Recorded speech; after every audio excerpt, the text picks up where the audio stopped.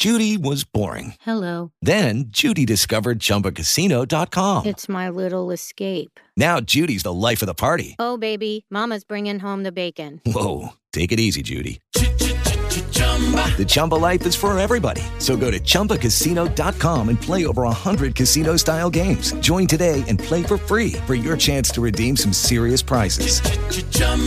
ChumbaCasino.com. No purchase necessary. Void where prohibited by law. 18 plus terms and conditions apply. See website for details. Hello and welcome to episode 278 of the UK True Crime Podcast. I'm Adam. Today's story is from Glasgow and we return to one of our common themes. How we perceive people and their lives and just how different this can be from the reality. Before we begin, as always, thank you to all my supporters at Patreon, but especially the new members of this community. That's Ian McCarran, Pam Green, Tim Berry, Craig Stevens, Sharon Needham, and to Flaming June, who has increased her level of support. Thank you all so much. It is really, really appreciated. Fancy some free wine? I bet you do. Well, as we head towards spring, it's the perfect time to try your new favourite wine club, Wine 52, for free. All you need to do is go to www.wine52.com/truecrime and cover the postage cost of £5.95 and you'll get 3 bottles delivered to your door. I'm a huge fan, I really am, and I know that you will be too. Wine 52 is a discovery club, all about showcasing the very best wine from a different region each and every month. This month, the Wine Odyssey takes us to the stunning north of Portugal. There's a gorgeous white wine made from a blend of local grape varieties and a vibrant, medium-bodied red. So no more getting any old wine from the garage at the last minute. Get some really, really good stuff for free. And whatever is your favourite wine, Wine 52 can help. Choose either a mixture, red only or white only case. Also included is Gluck magazine, which delves into each region's wine culture, and 2 tasty snacks as well. After you've got your free case, you'll join the monthly wine club and there is no minimum commitment. You really can't go wrong as it's straightforward to pause or cancel at any time. So that's www.wine52.com/truecrime to claim your free case today. I'm delighted that Noom is sponsoring this podcast. Living a healthier lifestyle means building new habits, but doing this before you change your mindset, the results, as we know, they just don't last. I remember my soup diet, not fondly, I may say. It was just totally unrealistic. When losing weight, you need something you can stick with long term. And with Noom's psychology-based approach, you'll change your relationship with food for a healthier, more sustainable balance. With Noom, I'm working to get healthier, ready for CrimeCon in the summer, and other events too. And Noom is helping me understand that if I make some poor decisions earlier in the day, the whole day doesn't have to be a write-off. And part of why Noom works for me is that I only need a daily 10-minute check-in. I mean, we're all busy, right? And I reckon this is a big reason why 80% of Noom users finish the program and over 60% have stuck with their goals for at least a year. So lose the weight for good. Sign up for your trial at Noom, that's noom.com/UKTCpod. That's Noom, noom.com/UKTCpod. So let's set some context with our Guess the Month and Year game. Top of the UK and US chart was the much missed Mr. Loaf with I'd Do Anything for Love, but I Won't Do That. In Australia, the best-selling album this year was Whitney with the soundtrack to The Bodyguard. In the news this month, the star of the recent Borat film, Rudy Giuliani, won the New York mayoral election. Evander Holyfield beat Riddick Bowe in 12 rounds to win the heavyweight boxing title. The late Graham Taylor resigned as manager of the England football team after 3 years in charge after the 7-1 victory over San Marino. And this was the month that saw the tragedy that was the M40 minibus crash. In the early hours of the morning, 10 children and a woman teacher from Hagley RC High School in Worcestershire were killed in a minibus crash on the M40 motorway near Warwick. An 11th child died in hospital several hours later, and a 12th as a result of their injuries on the following day, leaving just 2 girls surviving. Did you guess the month and year? It was November 1993. It was just another normal shout-out for the Strathclyde Fire Brigade, called out to a house fire where the neighbour had reported the smell of smoke. When they arrived at the flat just northwest of Glasgow city centre, it was a truly terrible scene. In the flat was a dead man who'd been strangled with a belt and a tie, and a champagne bottle had been smashed over his head. In fact, his head had suffered so many injuries, it was bordering on being unrecognisable. Later, a lack of smoke inhalation would show that he was dead before the fire had started, and the fire had been set in an unsuccessful attempt to destroy evidence. Shortly after, news began to reach the media that the man who'd been murdered was 34-year-old lawyer Marshall Stormonth, a talented man who seemingly had the world at his feet at the time of his untimely death. Originally from Oban in the Western Highlands, he went to university in Edinburgh, where he specialised in criminal law.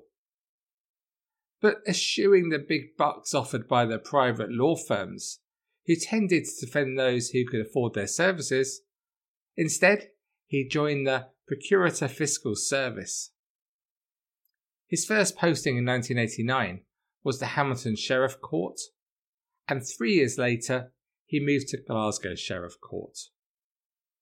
Marshall was already making quite a reputation for himself with his impressive work, and he was one of the youngest deputy fiscals in Scotland. As well as being a top performer at his job, Marshall was a popular guy and had a busy social life with a particular passion for Gaelic music and culture. He was a wonderful singer, and while still a student in the 80s, he was a co-founder of Lothian Gaelic Choir. In 1990, he founded a folk group which played at the Edinburgh Festival, and right up until his death, he belonged to the Glasgow Phoenix Choir. In 1993, he won a gold medal at the National Mod, which is, I've heard, a little like the Gaelic Olympics. Detectives could see no reason why he was murdered. Was it a robbery gone wrong? Was he killed by someone he knew? They just weren't sure. There was no sign of a break-in at his house, so it seemed that Marshall had let in his killer or killers. Detectives looked more closely at the night before his death. The evening of the 16th of November 1993 seemed to be just a normal night. Marshall had spent the evening with 2 fellow lawyers in the Tron Theatre Bar in Glasgow city centre. It's an old church converted into a theatre, restaurant and a bar. The 3 had stayed for dinner and then had some more drinks as they talked about the case they'd been involved with that day. One of the lawyers told police, "It was just a normal after-work occasion. I'd never met Mr. Stormonth prior to this case, but I found him a down-to-earth, pleasant man and very good company. We left the Tron at about 11:30 p.m, and I understood that Mr. Stormonth was going to get a taxi home. There was nothing untoward about his behaviour. He was neither up nor down." But detectives soon discovered that Marshall had not taken a taxi home that night. He had driven his own Renault 5 car and had been seen stopping in Kelvin Way, near Kelvin Grove Park at about 11:30 p.m. that night. This was important as Kelvin Grove Park and the Kelvin Walkway were known as places in the city where gay men would cruise for casual pickups. And the police investigation immediately focused on two brothers who were known to spend a lot of time in the area where they were believed to work as male sex workers. Except they were posing as sex workers, but were in fact enticing men with the offer of sex before robbing them. Stephen Ryan was 20 and his younger brother Dean was 17, but looked a good couple of years younger. They were poorly educated, with very limited prospects, and had not been very successful so far with burglary and muggings before they settled on their current way of making money. It was easy for them, as they knew that many of the men who bought their services, or tried to buy their services, would be married or have a partner, and would not go to the police to report a crime. The younger brother Dean hung out where the older men tended to go by, as the brothers knew he'd be seen as very attractive by many. When some innocent man approached him and asked if he was looking for business, he would take them to a dark part of the park. But before anything happened, his older brother Ryan would turn up and act immediately very aggressively, saying that his brother was just 15 years old and so underage, and that the man would be in some serious trouble unless he gave them their money and other possessions. Sometimes the brothers would give the men a punch or two, but usually just the threat of violence was enough to scare the man into passing over money or watch or any of his other possessions, just so he could make a quick exit from the situation. And the more this ruse worked for the brothers, the more they told their friends how they actively hated gay men, especially those who thought that they were gay themselves. Sadly, as we know, such attacks have been going on for, too many years and still continue to this day. So had Marshall met Stephen and Dean Ryan on the evening of his death? Friends of the Ryan brothers told detectives that this is exactly what had happened. When Marshall had stopped his car, the brothers had a replica firearm and they forced Marshall to take them to his home. Once there, they struck him on the head with a champagne bottle, placed ligatures around his neck, bound his wrists and ankles, and then when Marshall lay dead, they started the fire in an attempt to destroy the evidence. Two witnesses came forward, told detectives how Stephen Ryan had admitted the murder to them and showed absolutely no remorse for it. Again, just how often do we hear on this podcast that people who've committed a serious crime are unable to keep what has happened to themselves? One of these witnesses even told how Ryan had showed him exactly how he had killed Marshall with his tie and belt.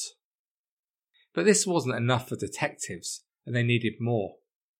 But now they were certain they had found the men that had killed Marshall, they also managed to find other evidence. It transpired the brothers had stolen Marshall's bank card and tried to withdraw cash from a nearby Bank of Scotland ATM shortly after midnight, but on 3 occasions they didn't manage to use the correct passcode, and so the card was of course retained by the bank. This means that Marshall was dead under an hour after leaving the Tron with his colleagues. But then a couple of hours after the failed ATM attempt, at about 2:15 a.m, one of the brothers phoned several local newspapers and eventually spoke to a journalist from the Glasgow Herald, saying he wanted to tip him off about the murder of Marshall Stormouth from the Procurator Fiscal's office. He told the journalist he has picked up a boy and he has murdered him and he has burned him. When the journalist asked the name of the caller, he told him he was called Mr. Tompkins. Now, one of the brothers, Dean Ryan, was actually a police informer, and he used the name Tompkins as a cover. And the backstory to this was that Stephen Ryan had a short spell working as a security guard for Securier Guard Services, where as part of his duties, he looked after a garage called Tompkins Brothers. Once again, master criminals they weren't.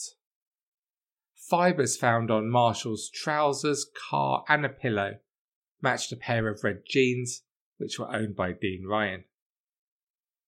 Dean Ryan had also been careless with fingerprints, which had been found both inside and outside the flat, and with this, detectives had enough to charge the two brothers and take them to trial. At the start of proceedings at Glasgow High Court in March 1994, aware of some of the sensitivities for the vital witnesses, the judge took the unusual step of asking the many journalists covering the case not to publish the names of the men prepared to give evidence about being in Kelvin Grove Park on the night of the murder. The brothers argued that they were innocent, claiming they were heroes as they desperately tried to help Marshall when they saw him being attacked. But the story was, of course, absurd, and they were found guilty. Stephen was sentenced to life in prison, and Dean, because of his age, had no limit put on his time. But initially, rather than jail, they went to Carstairs Mental Hospital for assessment until psychiatrists deemed them well enough for jail. Although the case was shocking to the general public and very high profile at the time, not much was heard about either brother until 2003, about 10 years later, when Stephen Ryan, now at prison in Edinburgh, decided not to return to prison after a work placement on the Training for Freedom programme. A month later, he handed himself in to authorities, and prison officials were surprised why he would think about disappearing for a month when he was so close to release, so close to freedom. Was he maybe scared of this freedom being released into the world again? But no, it turned out he was scared of some of the other prisoners, who threatened him that if he did not come back from his day trip without drugs, they were going to beat him up. Let's fast forward another 10 years or so to 2014, and Stephen Ryan, who was now only 43, was let out of prison.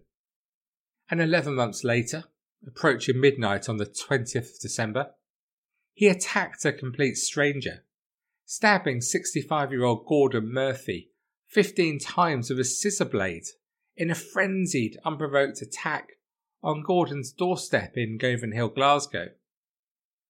Gordon died after one of the stab wounds struck his heart. Poor Gordon had survived throat cancer and had recently begun a relationship with a woman from Ireland who'd been planning to join him for that Christmas. He lived alone and was employed by G4S as a security guard. He'd been described as a quiet, unassuming man who kept himself to himself and enjoyed a pint with his close friends. But with echoes of his previous offence, Ryan denied this latest murder, claiming he had once again been a good Samaritan by coming to Gordon's aid after he'd been set upon by mystery attackers who were never traced, obviously. I'm afraid the details of this story are pretty depressing. Ryan had been walking in the streets close to where he lived with his girlfriend Claire. Despite arguing earlier, they were heading off to a bar, before changing their mind again and heading home. Then Ryan suddenly told Claire to hold on as he quickly crossed the road towards Gordon's house. He didn't know Gordon. She told how Ryan was soon in a scuffle with a man, saying the guy was not putting up much of a fight. Stephen was attacking him. I didn't know at the time, but Stephen had obviously stabbed him. I did see blood. She was hysterical. She ran over, noting he had blood on him and he seemed that he was in pain. She called 999 from Ryan's phone, and Ryan also spoke on the phone to the operator.